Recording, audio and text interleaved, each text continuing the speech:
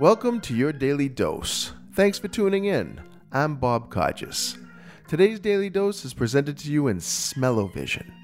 It literally starts with a sniff, and logically, it ends with an exploration of mindfulness and workflow. Yeah, I know. It's tough to understand how we went from honing our nasal cavities to chasing inner peace, but check it out. For Nick and me, the magic is almost always in the transitions. I know this is weird, but smell that. Right there. What's that? You smell that? That's Steel Courage. Steel Courage? Yeah. My wife got me deodorant today. And I like this Old Spice. You screw the bottom and it squirts up through the holes. It's kind of The liquidy like one? a gel, kind of. Yeah. But I noticed the name of it was Steel Courage. And I looked at the other one because she usually gets me two so that I don't run out because she's an awesome wife.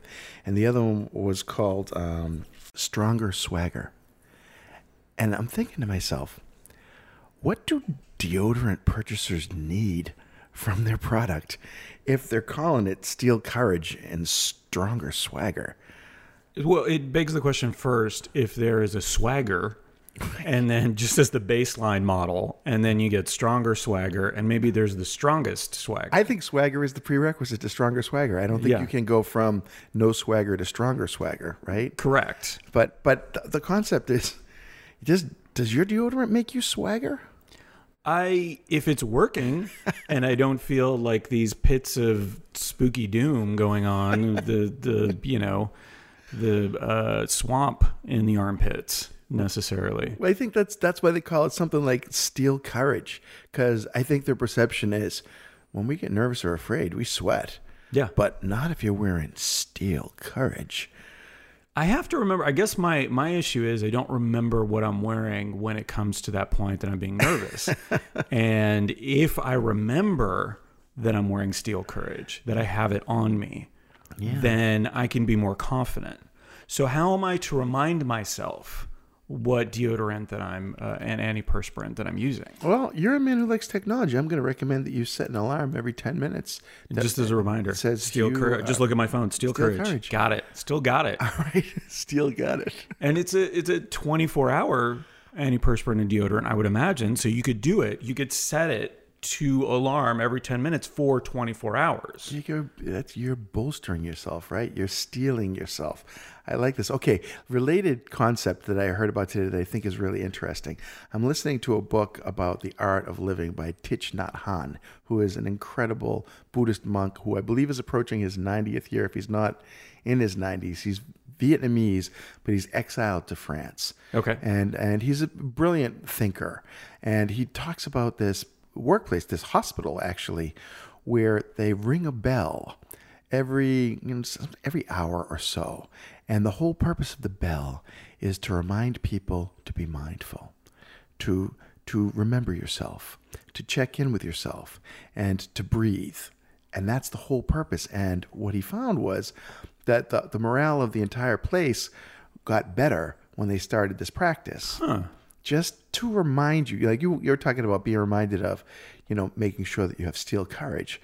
Well, they're being reminded that, you're at one with the world, you're at one with the universe, and breathing is peace and is good. And I thought, what a lovely way to interject into your day, right? Just this little reminder that, hey, everything's okay. You can breathe, be okay with that. That's an interesting concept, though, because the thing I immediately think of is if I'm in the zone, well, I could work at something. If I'm recording something or if I'm editing or writing or whatever, I don't want that interruption. Yeah. So I want to just keep going. Like sometimes I'm doing stuff and there's an empty cup next to me and I'm right next to my kitchen, or I have to go to the bathroom and I'm like, I'm just going to do this till it's done. Yeah, I do that too. I don't need the interruption right now because I might forget where I am. I might lose the thread, any of those things. And so that's an interesting concept, though, because I do want to be mindful. because that would help in whatever work that I'm doing, unless it's just really like data entry or something like that. But yeah, that's really interesting. I think it's funny because I too, when I get in the flow, I'm really hesitant to step out of it. Yeah. Because I'm afraid that I won't be able to get back into it. Right. But I think what I find most often is by taking a break from what I'm doing, I re-energize for the next time that I approach what I'm doing. Thank you for listening to your Daily Dose. I'm Nick. Do you take a minute or two to be mindful on a regular basis? How do you get back into your flow if you do? Is it smell related? No, me neither. I was just asking because maybe I'm not the only one that needs a Yankee Candle with the patented Granny Smith Sandalwood Garden Picnic Cilantro and Lime fragrance to get going again. Maybe? Have a great day.